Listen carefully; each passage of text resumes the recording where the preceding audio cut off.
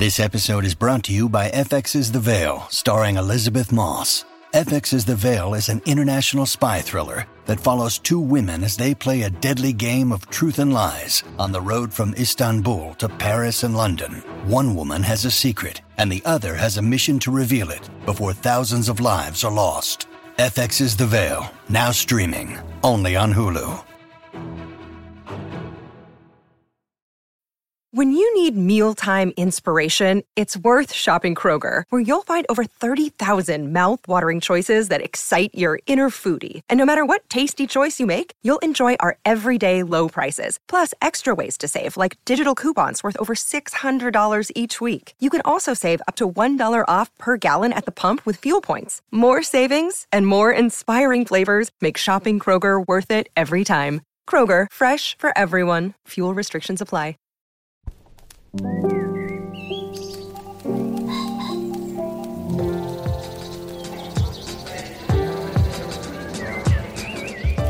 I'm Stephen Metcalf, and this is the Slate Culture Gabfest Do Over Please edition. It's Wednesday, August 31st, 2022. On today's show, we're talking about Nathan Fielder's TV show, The Rehearsal. It's a new, wildly successful docu-comedy. It's been greeted with big ratings, a lot of critical buzz, and quite a bit of controversy over its use of child performers. We will discuss all of the above. And then the feature film Emily the Criminal stars Aubrey Plaza as a young woman who turns to crime to get herself out from under crushing student debt. And finally, is the desire for silence racially and class-coded? We discuss a provocative essay from the Atlantic Monthly. Joining me today is Jamelle Bouie. Jamelle, of course, Slate alumnus and a columnist for the New York Times. Jamelle, welcome back to the show. Thank you for having me. And Sam Adams is, of course, a senior editor and frequent contributor to our show. Sam, also always a pleasure and an honor. Welcome back. Thanks, Steve. All right. Well, Nathan Fielder is the still youngish Canadian comedian whose thing is maintaining an excruciating deadpan through ever more preposterous scenarios, which he himself has concocted, but which also involve real people, non-performers, a concept he's pushed to the, I think, absolute limit in The Rehearsal, his new show on HBO. In the show, people have, if to the best one can summarize this rather wild confection, people have a life situation they find somehow insufferable or challenging, but they can't change it for fear of the consequences. So Fielder comes in and elaborately, down to the smallest detail, reconstructs the place, time, atmosphere, and bystanders and participants of such a possible encounter in a rehearsal. He and the subject play it out, often dozens of times, controlling every variable they can, and then doing effectively what the existentialists taught us that we couldn't, which is getting a multitude of chances to get life right. Why don't we listen to a clip? I think the only way to do it justice is to really dig into it. In the clip you're about to hear, you're going to hear Fielder setting up the premise for the second episode of the show, which runs as an arc through the entire season. Let's listen. Most people say that nothing can prepare you for becoming a parent. But most people don't have the resources to hire dozens of child actors to create a round-the-clock simulation of parenthood. To raise a child from 0 to 18 over the course of 2 months before deciding if you want to have one yourself. That's the rehearsal I'm giving Angela, a 44-year-old woman who has chronically put off having children because the circumstances have never been quite right. I'd like it to happen within the right context. Which is what? In a marriage with a man. Okay. Yeah. Yeah, that makes sense. With the love of my life. And do you have that person in your life right now, or? No, I don't. Okay. Sam, you've written out twice about this latest iteration of the Fielder circus, with degrees, if I read your pieces correctly, the degrees of utter fascination, a kind of admiration, and a degree of ethical queasiness. Walk us through that a little bit. What's it like just to watch this remarkable and very weird show? I think the best way to explain it is that in the first 5 minutes of the show, where Nathan is first explaining the premise to this man named Core, who's a New York teacher who is desperately concerned that he's been lying to the people on his trivia team about having a master's degree, which he does not. So Nathan walks him through this whole thing, says we're going to build this elaborate simulation of this bar where you play trivia down to like the minorest detail. That way you'll be able to rehearse that. Oh, and by the way, this conversation that we're having right now, I have already rehearsed in a precise replica of your apartment with an actor playing you. That is in like the first 5 minutes of the show. So that is just the first of many kind of trapdoors within trapdoors that the show opens, and the first of many lies that it tells us and then tells us that it told us. So it is constantly pulling the rug out from under us, making us question things, making us wonder if the people on screen know what's going on, if they could possibly understand what's going on.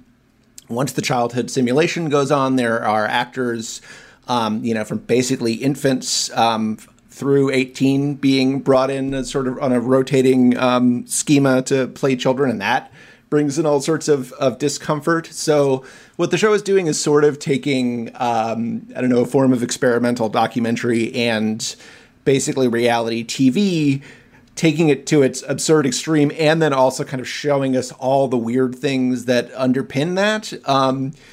And I think really like playing up the ethical issues rather than trying to hide them. So it really wants you to be like uncomfortable and question what Nathan Fielder is doing. But then going along with those questions, you are effectively doing what he wants you to do. So it just spins you in circles in a really kind of delightful and provocative way. As you mentioned, I've written, I think, close to 5,000 words about this show, which is a drop in the bucket, with the hundreds of thousands that have been written by now. But it is a really fascinating and also very sort of funny show. But it is a hard thing to come down in one place on. Mm-hmm. Right. Jamal, I mean, let me unpack in the form of hopefully a question eventually something that Sam said, which is that, he himself rehearses his own rehearsal for fear of how he's going to horrify or alienate the first subject of episode 1.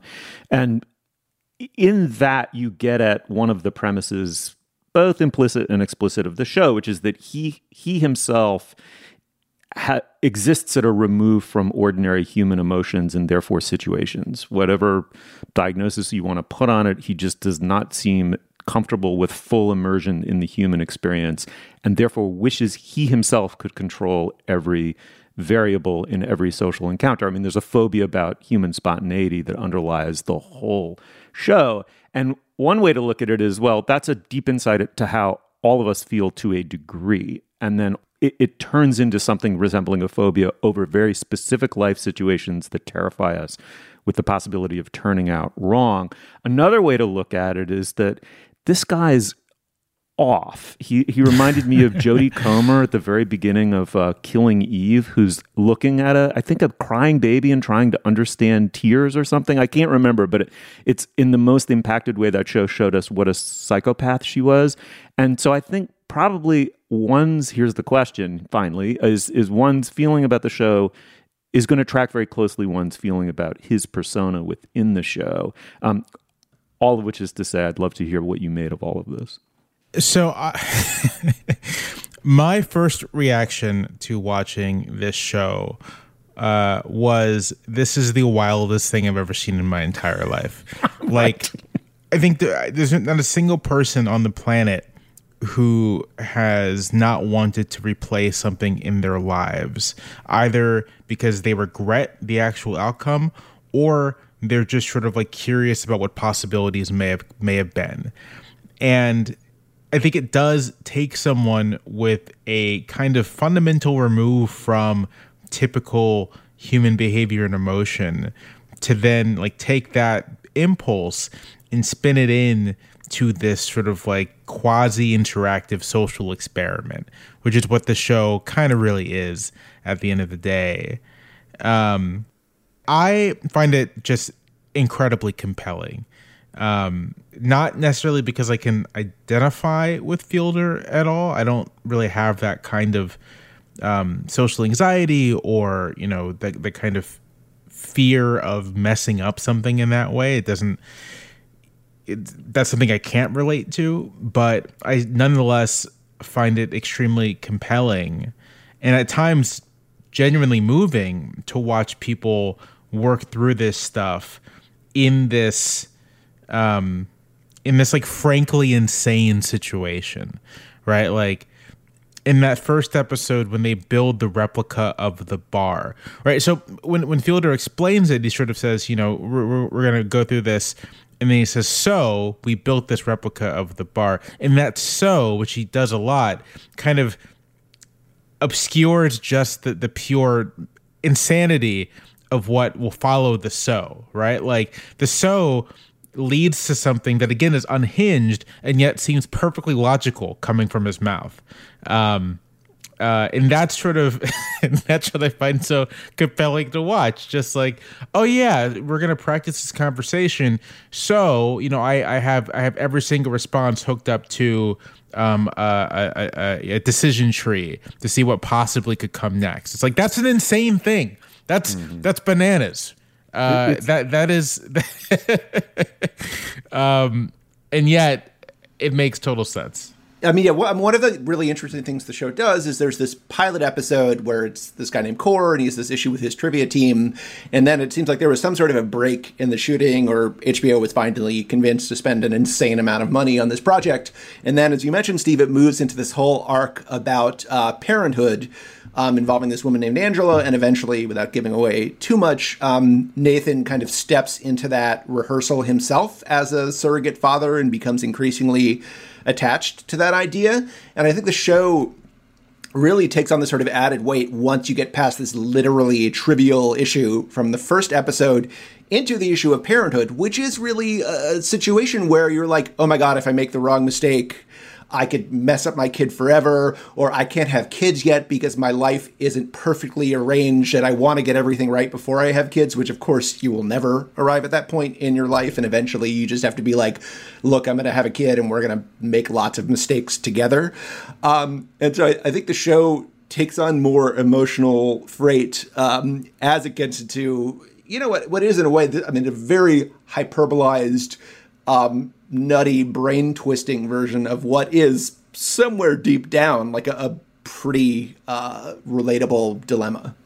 Yeah, I mean, that was precisely... I mean, I think we have to spoil a little bit to get at what's deeply troublesome about the show, which is that in order to comply with child labor enacting laws, they have to rotate out these kids. They're sort of doing two things at once. One is they're complying with those regulations by rotating kids out on a 4-hour basis. So they have multiple children being infants in the crib, quite literally.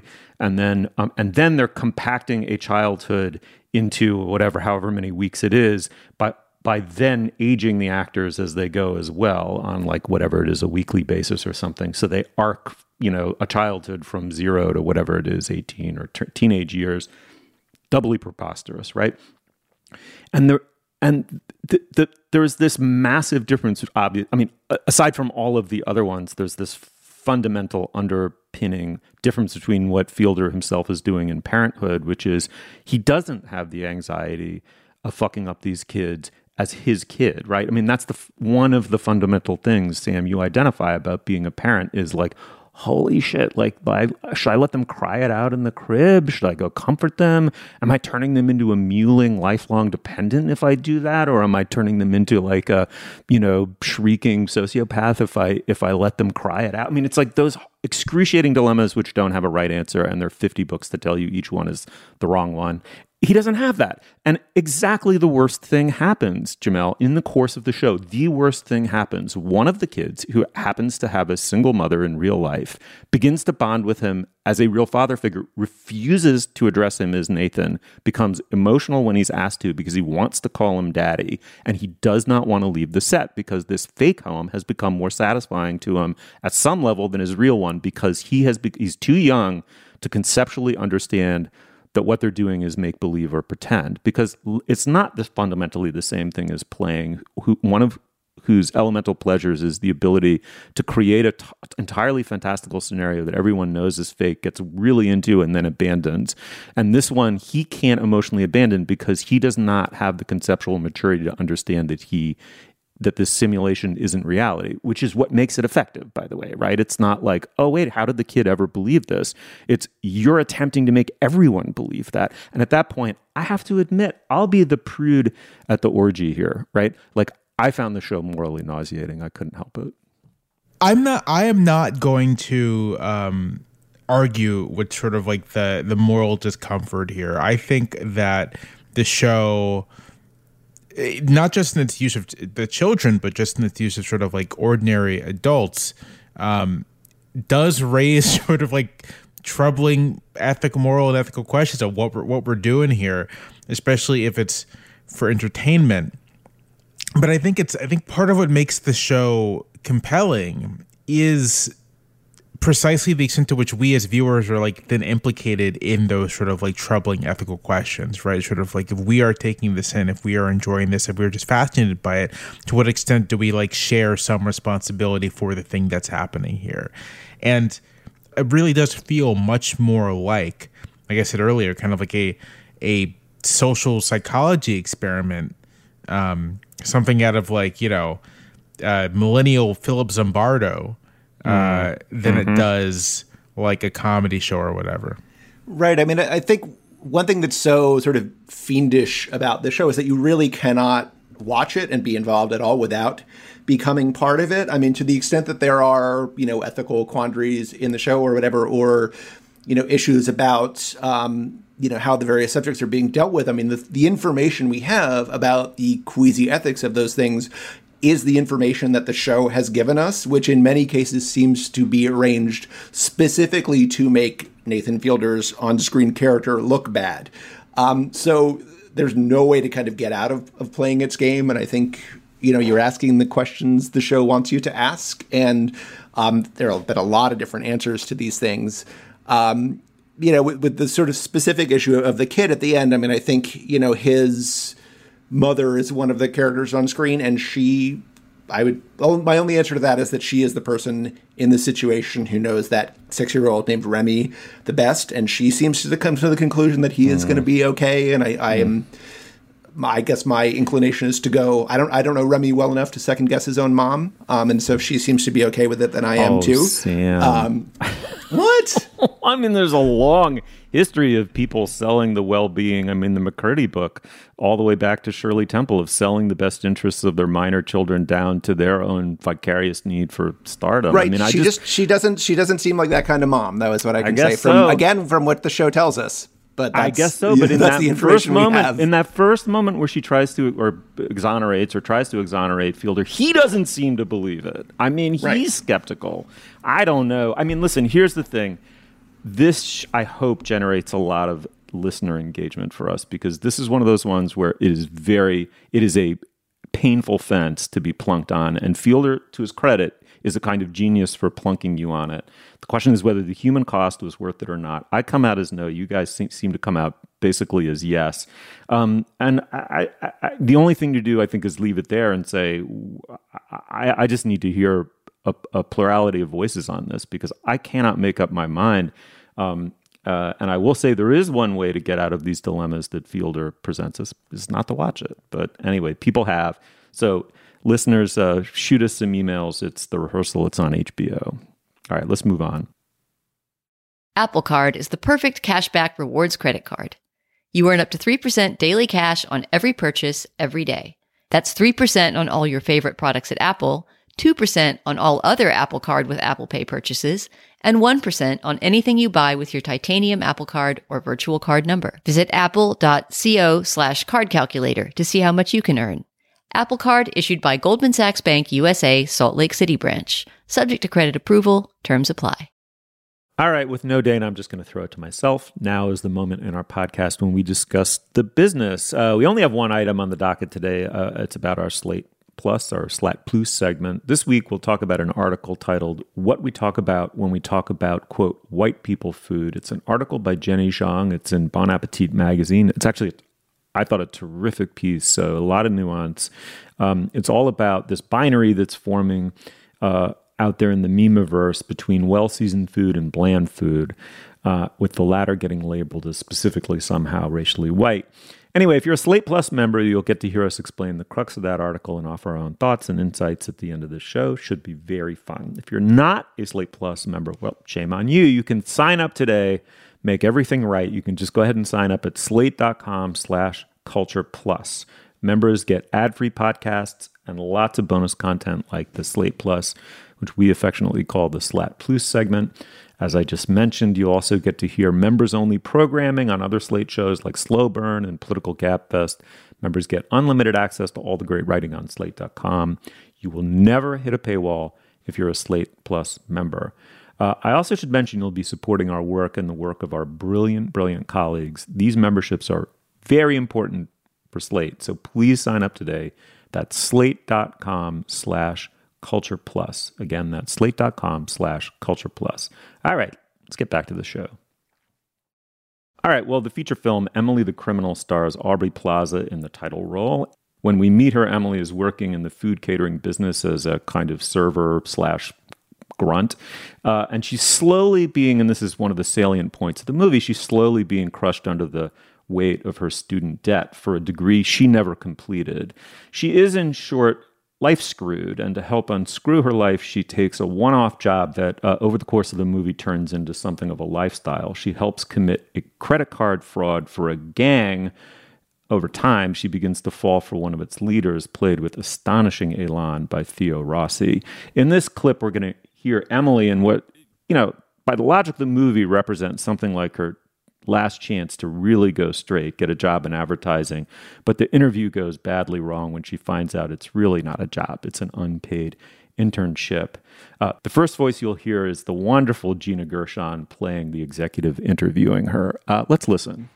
You do realize this is a very competitive position. Yeah, sure. I understand that. What I don't understand is how you feel so comfortable asking someone to work without pay. When I was your age, they told me all I could be was a secretary. Okay, but secretaries get paid. That's not the point. Well, when you were my age, did you have $60,000 of debt? How about this? When I was your age, I was the only woman in a room full of men. But you had a job. Okay, you were getting paid. Am I wrong? I don't have the time for this. Clearly, you're a bit spoiled. Spoiled? Let me be frank with you. You don't belong here. Because you think everyone is out to get you. None of us are out to get you. Especially me. Right. I'm trying to help you. This was fantastic, Liz. Thanks very much. Thank you. No more talking. Just leave. Thank you so much. If you want to tell me what to do, put me on the fucking payroll. How about that? Jamel, let's start with you. I mean, that's kind of a remarkable scene. I mean, there's both a lot of terrific acting. These are highly individuated, very real characters, thanks to Aubrey Plaza and Gina Gershon. At the same time, it's hard not to hear in them a degree of their sort of generational archetypes in a way. The boomer who's made it, who's pulled up the drawbridge, and I'll just say millennial. I don't know the precise generational designation here, but the millennial who's been effectively screwed by that lifted drawbridge. What do you make of this movie? To start, I enjoyed the movie quite a bit. I had a good time watching it. It's nice, slim, 90 minutes, which I always appreciate. But also, it is a kind of movie that we don't often see that much anymore. Something that feels like out of the late 70s or early 80s.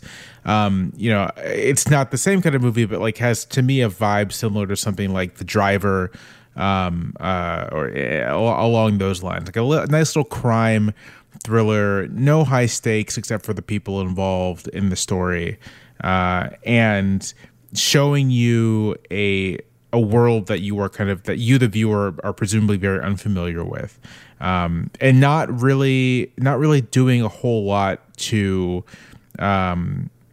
soften the people involved. Aubrey Plaza's character Emily is, we sympathize with her, and I think that the movie does a very good job, the script does a very good job of immediately getting you to sympathize with her and sympathize with the extent to which she feels somewhat aggrieved at the world. But she's not a particularly good person either. And she's not someone who is particularly admirable. And I appreciate a movie that does not attempt to provide that kind of character, and it simply says this is someone who we're going to ask you to sympathize with for the duration of the film, and you can or you cannot. That particular scene, and there's some others that I think are part of how the movie gets you to sympathize with her, precisely by putting her in this archetype. She's a very specific person, but putting her in this archetype of I think Aubrey Plaza is about 38 years old, I think, around that age. So she's an older millennial, but sort of part of this generation of Americans who, many of them have been shafted, right, by, successive economic crises, by the fact that the people 2 generations above them have basically pulled up the ladder on so many opportunities. And so in that scene, you have another opportunity, and it's noteworthy that the scene is right before she decides to rob the cousin of Youssef, the guy with whom she's been doing this credit card fraud. So like right before she agrees to this robbery, she has this experience of being, basically an offer of exploitation. And I think that those moments work really well to get you to sort of like put yourself in her position and say like, absolutely you have to do what you got to do.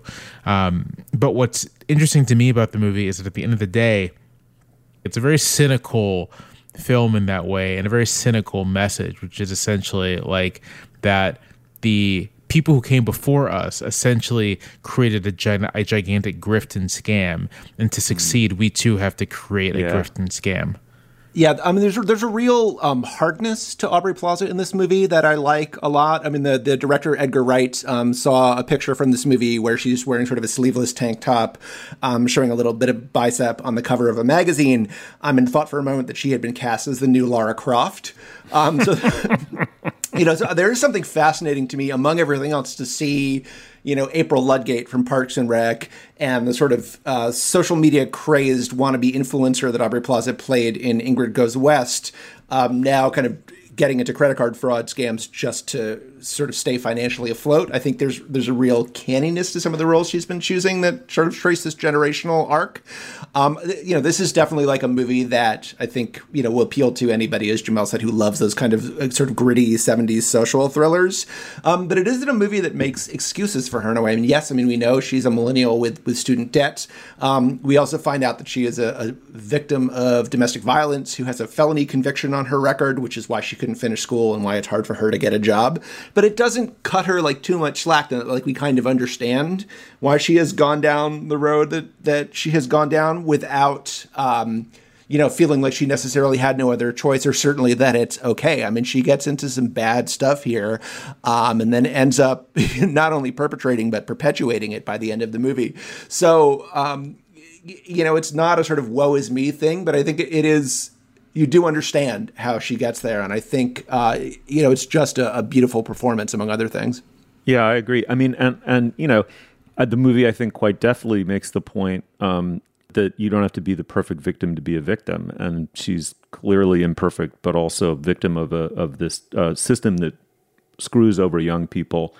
And she had no say in creating. And there were many things I love about this movie. I really admired it. But the way in which that legitimate system of bilking and loading up into peonage young people and the criminal world are supposedly entirely separate antithetical worlds, the legit world and the illegit world. But in fact, as desperation censor from the one into the other, you realize it's, in fact, they're not really very different at all. One is maybe a little less hypocritical in what it's doing and why. And it's also what I found a kind of wonderful almost joke of the movie was how fluently she speaks like a mobster, because it's exactly the ethic of the legit world stripped of its bullshit. And she just can't wait to not have to bullshit. And she's tough. She's just adamantine hard. You're right, Sam. Like she's really good in this movie, Aubrey Plaza, because that little Jersey accent, she doesn't overplay it. She's from someplace tough. And if society were just different enough, all of her supposedly negative or antisocial qualities, which for the record, I don't perceive that way, could be turned into something enormously productive, right? She's resilient, tough, self-starting. A lot of entrepreneurial cliches, as we know, apply to people in the underworld, which leads us to Youssef, who, along with Plaza, is the great strength of the movie. I mean, it is not an overwritten part on the page. He makes that character his own, Theo Rossi, this Lebanese immigrant criminal who's really seductive. And we're seduced by him. He's very, very good, whether because he's cunning or sincere.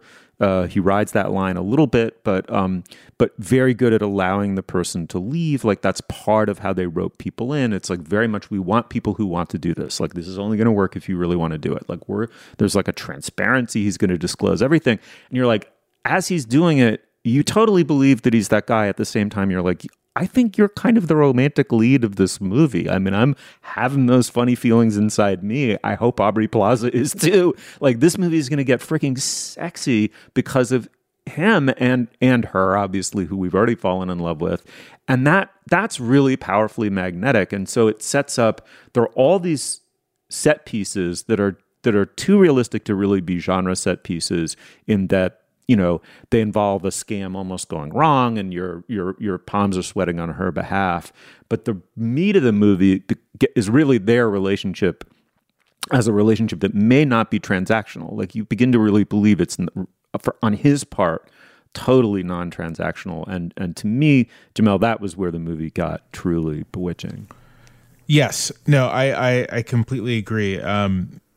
It's clear that even Youssef, isn't entirely sure what his relationship to her is. Like, is this simply a business transaction or a business relationship? Is there something more that's a combination of the two? And what I like about the movie quite a bit, and this is one of the things that does make it feel very reminiscent of something from the 70s, just like the willingness to let the ambiguity kind of just like be there, is the movie doesn't really try to resolve it at all. There's no attempt to kind of really say this is what their relationship is. They are feeling it out, and we are feeling it out as an audience. I have to say as well, it's just a little thing, but I laughed at it. There is a scene where she has tasered someone and zip tied them and thrown them into a trunk, and she's because they're trying to break into a house, and she is about to close the trunk on this guy, and he's like asking her not to, and she looks at him, and her accent, her Jersey accent, says, "You'll be okay. This is your fault. You shouldn't have been here," which was very funny to me, and it also just like struck me as something you would hear from like Marlowe. And that's sort of the vibe I got from this whole movie. Kind of like we're watching kind of a modern day kind of Marlowe story. I would say, I mean, with her and Thea Rossi, and I think we should probably acknowledge at some point that like it does, I think this movie does overplay its genre hand a little bit in the third act. It gets a little over the top.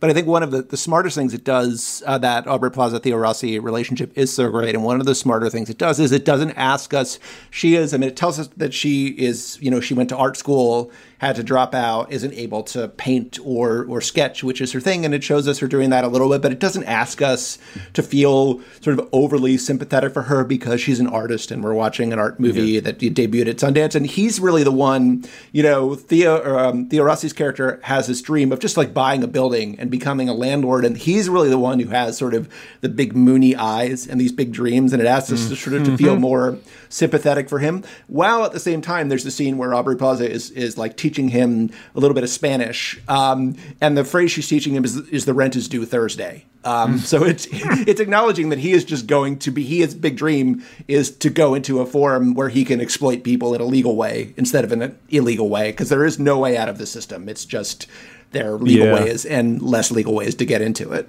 Yeah, you guys nailed it. I mean, I've been reading the Wayne Barrett collection, Without Compromise, which is his sort of very early history. It's pieces collected going back 50 years in which he covered either Giuliani or Trump or both as corrupt figures as early as the early 70s in New York City.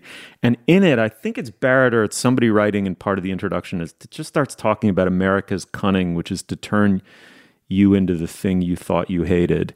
And I thought this movie was just a perfect illustration of the larger phenomenon. Very highly recommended for performances and other. I agree with Sam. It goes a little OTT and genre-wise towards the end, but it's a really strong offering. Okay, check it out. It's called Emily the Criminal. As of now, only in theaters. Really worth the trip. Lay out the bucks, lay out the time. Go see the movie. If not, check it out when it streams. But get in touch with us when you do. Okay, moving on. Sick of being upsold at gyms? My guy, you're currently a base member? For $90 more, I can upgrade you to our Shred membership. For $130 more, you'll be a Swole member. And for just $300 more, you'll reach Sweat Platinum. At Planet Fitness, you'll get energy without the upsell. Never pushy, always free fitness training and equipment for every workout. It's fitness that fits your budget. Join Planet Fitness for just $1 down and $10 a month. Cancel anytime. Deal ends Friday, May 10th. See Home Club for details. I want to tell you about a new show from the Financial Times called Life and Art from FT Weekend, hosted by me, Lila Raptopoulos. Life and Art is twice a week. On Mondays, I have a guest on to talk about life and how to live a good one. Everything from winter travel to cooking to living more creatively. And on Fridays, we talk art. Two FT journalists and I discuss a piece of culture that's in the air, new music, movies, and more. Find Life and Art from FT Weekend wherever you listen. All right. Well, the writer Xochitl Gonzalez has written an essay for The Atlantic called Why Do Rich People Love Quiet? It recounts her own journey from a Puerto Rican neighborhood of New York City in which quiet was not necessarily, according to her, so highly prized, onto an Ivy League campus where it was. As she puts it, I soon realized that silence was more than the absence of noise. It was an aesthetic to be revered. Yet it was an aesthetic at odds with who I was, with who a lot of us were. Jamelle, I was very, very, very intrigued by this essay. I wasn't sure I saw its truths while not being quite sure I agreed with it in a larger sense. But I'm very curious to hear your take on it. Did you find this a credible alignment of silence with class and racial prerogatives? So I'm with you in that I read this and I thought it made a plausible argument. But I'm not entirely convinced. Here's my sort of schema for trying to understand a real phenomena that Gonzalez identifies. It is an actual phenomena that she has identified. And my way of thinking about it is to tie it to sort of the suburban pastoralism that is very much a part of American bourgeois thinking and has been for a very long time. And so sort of you have people come to cities who kind of expect to be able to recreate some version of that pastoralism.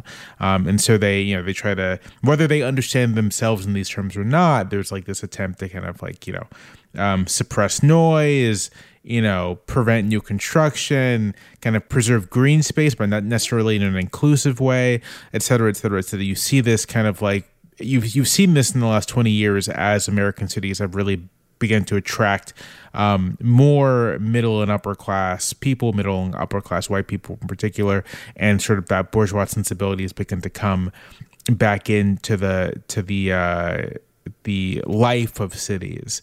And so this is obviously tied up in race and class, just because of the nature of who's been able to access that kind of space and quiet and so on and so forth. But I'm not entirely sure it can be reduced to something that is about race and class. I think it's tied into something to think that are larger, not larger, but other forces in the American psyche. And I say that just as someone who is from a predominantly rural Black family. And so it's sort of people can be loud and boisterous, but they also like their space and isolation. And so I'm not sure. I think that this is something that is at least partially attributable to a very American desire for space and mastery of one's surroundings that conflicts with the nature of urban living. Sam, I like that. There are a lot of would-be binaries at play here at once, some of which cross-cut against the others and some of which appear on examination to collapse into one another. Where do you unscramble these scrambled eggs? Yeah, I think it is important to break apart a little bit some of the things that this essay tries to kind of smash together. I think it's very interesting and provocative, and I'm glad I read it and we're talking about it. But there's sort of two or three kind of main scenes in these or settings, one of which is kind of the urban setting that we're talking about. There's a moment she describes when she's over at a friend's house presumably, sometime late at night. And they're sort of, I think she says, like, arguing over who their favorite rapper is. And then some neighbor comes and knocks on the door. And I think she just identifies her as a woman in her 20s, but at this point in the essay that she's white.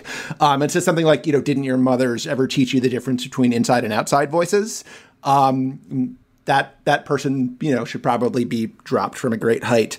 But then the opening scene where she's talking about it is this Ivy League college where people are sort of asking for quiet. And I think that's, like a college is a lot of things, but among other things, it's like a workplace. And as someone who loves the noise of the city, feels very passionately about it, but also is both constitutionally, culturally, but also sort of neurochemically pretty susceptible to distraction. Like, I like quiet. I don't like write well or think well with particularly voices around. So I'm somewhat sympathetic to that, while also feeling that, if you are going to be part of a community, whether it is a college campus or especially a neighborhood where, at least in college, like, everyone is there for the same reason. If you move into a neighborhood, like, there are a million different reasons. And if you're going to be part of that neighborhood, especially if you move into a city, like, yes, okay, so your neighbors need to be considerate of you. But the sort of cardinal sin in this article is sort of filing noise complaints with the police. Which particularly when you're filing them, when the people making the noise are people of color, you are needlessly exposing them to potentially extremely serious consequences. And if you want to live in a neighborhood and you want your neighbors to treat you like neighbors, then you need to return the favor and go speak to them directly and not call the cops just because they're playing their music too loud or out on the stoop after 10 or whatever it is that's bugging you. So, I think there's a line in the first part where she's talking about the Ivy League experience, and she says, basically, I had to realize that, their comfort was not more important than my joy, or something like that. And I think that comfort-joy dichotomy is a little maybe more loaded than this subject necessarily is. But I think there is, at base, there's a lot of different issues at play in here. But one of it is just sort of basic, back and forth sort of social consideration. And, noise is a flashpoint for a lot of people. But I think the point is, right, sort of well taken, that if you want to if you want to live in a city, you got to live in a city. Right. And by the way, as someone who lives in an overwhelmingly white, quasi-suburban pastoral, it's quasi-rural, actually, it's still predominantly farmland, that's going away in favor of suburban development. I can tell you that this is a powerfully angering issue in the countryside, right? Among white neighbors who, and you could argue here it's a class issue, right? There are, people who want to ride on dirt bikes in their backyard for hours at a time, whose families have been in this community for 7 generations, and a city person moves in next door with a fantasy of just cows and chickens and utter silence, and things get really ugly really quickly.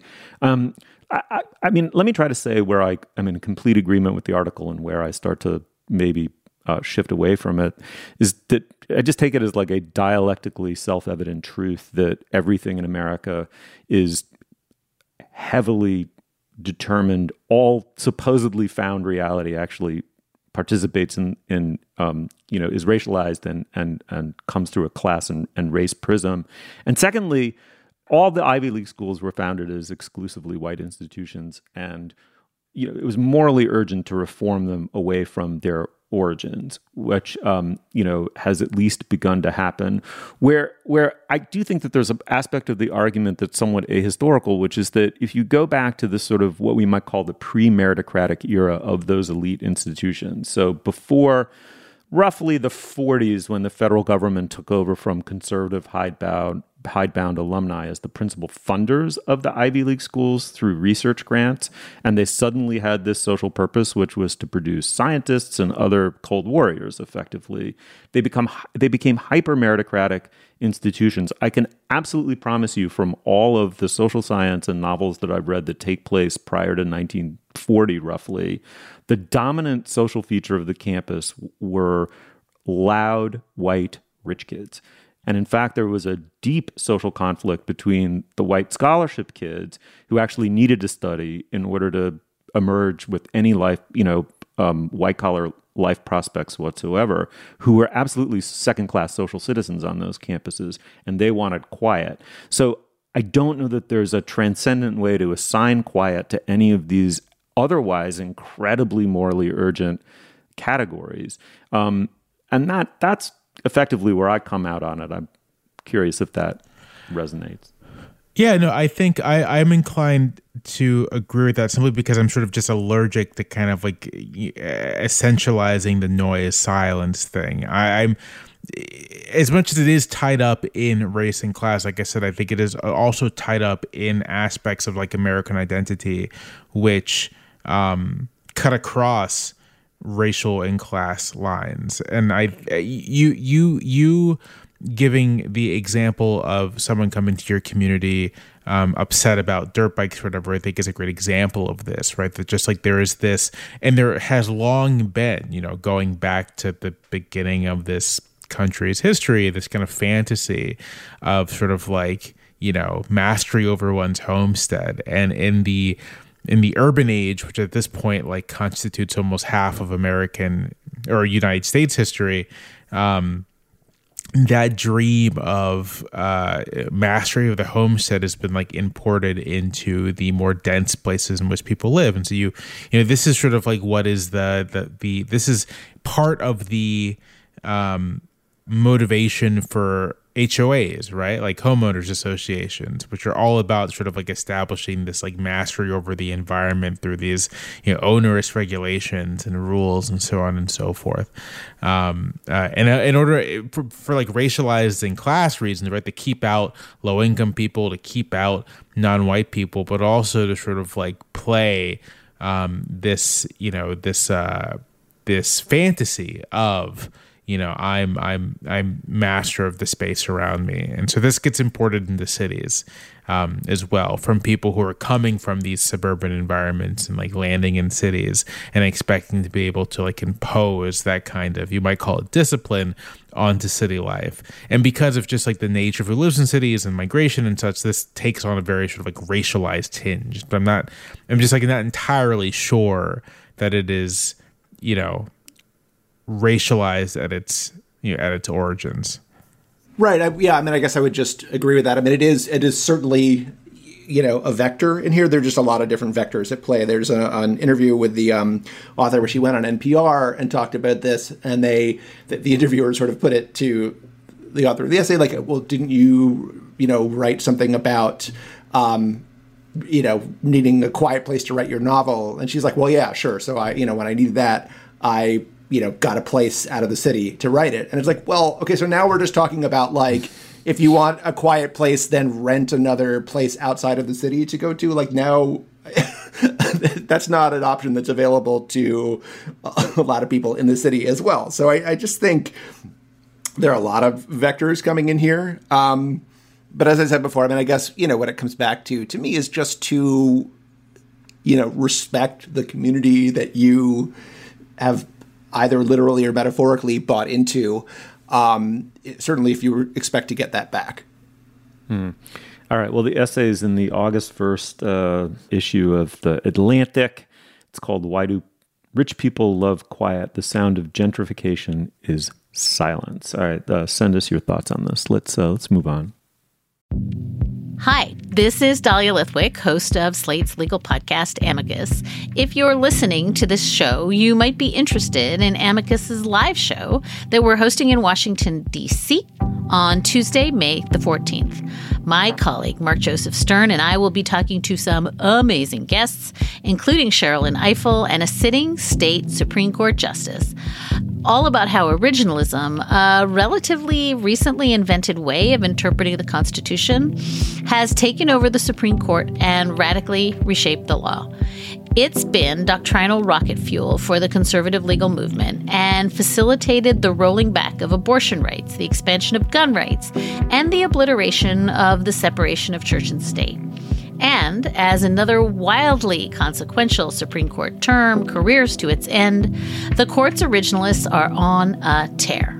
But there's something you can do about it, and we hope you'll join us in DC on May 14th to explore the possible pathways out of the current situation.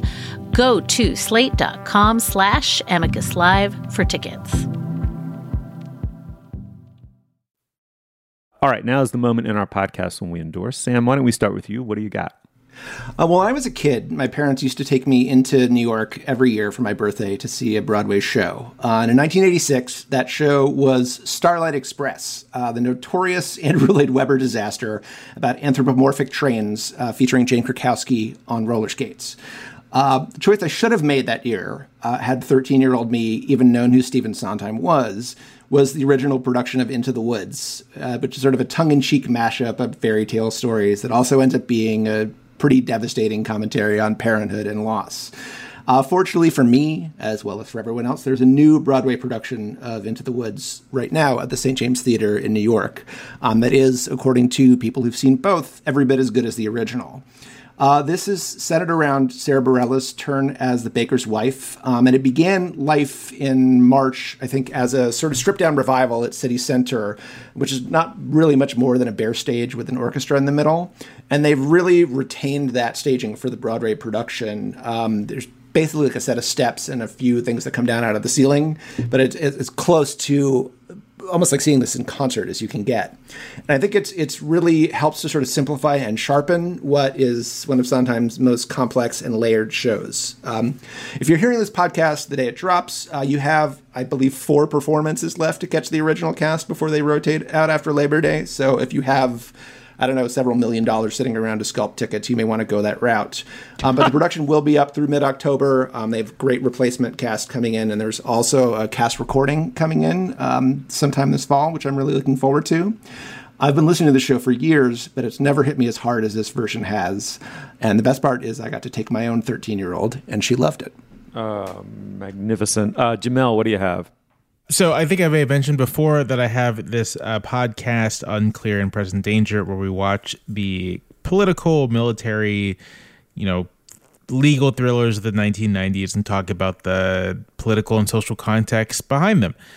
And for the podcast, I recently watched the 1992 Bill Duke directed movie Deep Cover, starring Lawrence Fishburne and Jeff Goldblum, and it's been a couple years since I've seen it, and I saw sort of like a bad transfer that was streaming on iTunes, so sort of like not the best version. I liked it at the time, and rewatching it, I picked up the new Criterion release, which is a full remaster of the film, full restoration. And when I tell you that I came away not just liking this movie, which I've seen before, but thinking it's a genuine masterpiece. I mean, it was like watching a whole new movie. It is, I think, a great example of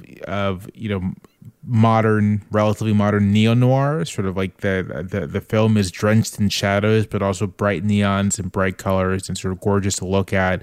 It is like a fascinating political artifact of the 1990s in terms of its relationship to black politics of the era, to drug war politics, all these things. And also just a great showcase for these two leads, Lawrence Fishburne as a black police officer who goes undercover in the drug trade, and Jeff Goldblum as a lawyer who basically works for drug dealers. It's probably one of Goldblum's best performances, I think. And it is certainly one of Fishburne's. And Bill Duke, who is a director that I feel like just does not get enough credit for being interesting and reliable. Bill Duke really directs the hell out of this thing. So we'll highly recommend watching Deep Cover. I think they have a version streaming on the Criterion channel, which is, I think, from their restoration. But if you have a Blu-ray player, if you buy physical media, then I think the Blu-ray, the disc itself it's a remarkable restoration that's really worth watching. It looks fantastic, and it's a great movie. I think one of the best of that decade. Oh, that's cool. I am now very eager to see that movie. So I'm just going to very briefly revisit a previous endorsement to say I've now finished the Shirley Hazard novel, Transit of Venus, and I guess my hesitation when I endorsed it, having read 40 or 50 pages of it, was how almost overly literary it was, almost an archaic style for a book written in the 1970s. Forget it. That's one of the devices of the novel. It's about how Victorian rigidity gives way to modern life and what that meant for its two women protagonists. Great novel. But my real endorsement today, new endorsement, is there's a Swedish hip-hop group that my older daughter has gotten into called, I think it's pronounced Bladee, but it's spelled Blade with another E on the end. And it's their new album, brand new album, Crest, is just so bewitching. It's really cool. It's not like anything I think I've heard before.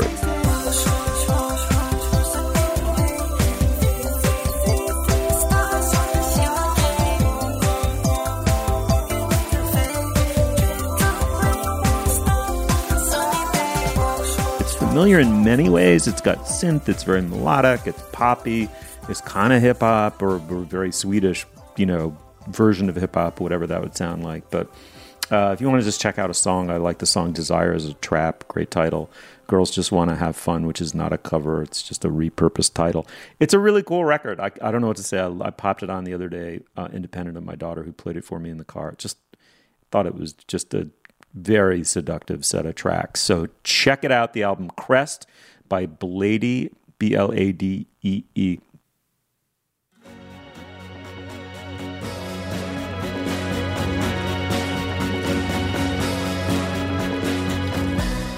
Jamelle, thank you so much for coming back on the show. It is always just a huge pleasure to have you on and talk stuff with you. Oh, always a pleasure to be on the show. Yeah, and Sam, you too as well. Yeah, my pleasure as well. You'll find links to some of the things we talked about today at our show page. That's slate.com/culturefest, and you can email us at culturefest@slate.com. Our introductory music is by the wonderful Nicholas Bertel. Our production assistant is Nadira Goff. Our producer is Cameron Drews. For Jamelle Bouie and Sam Adams, I'm Steve Metcalf. Thank you so much for joining us, and hope we see you soon.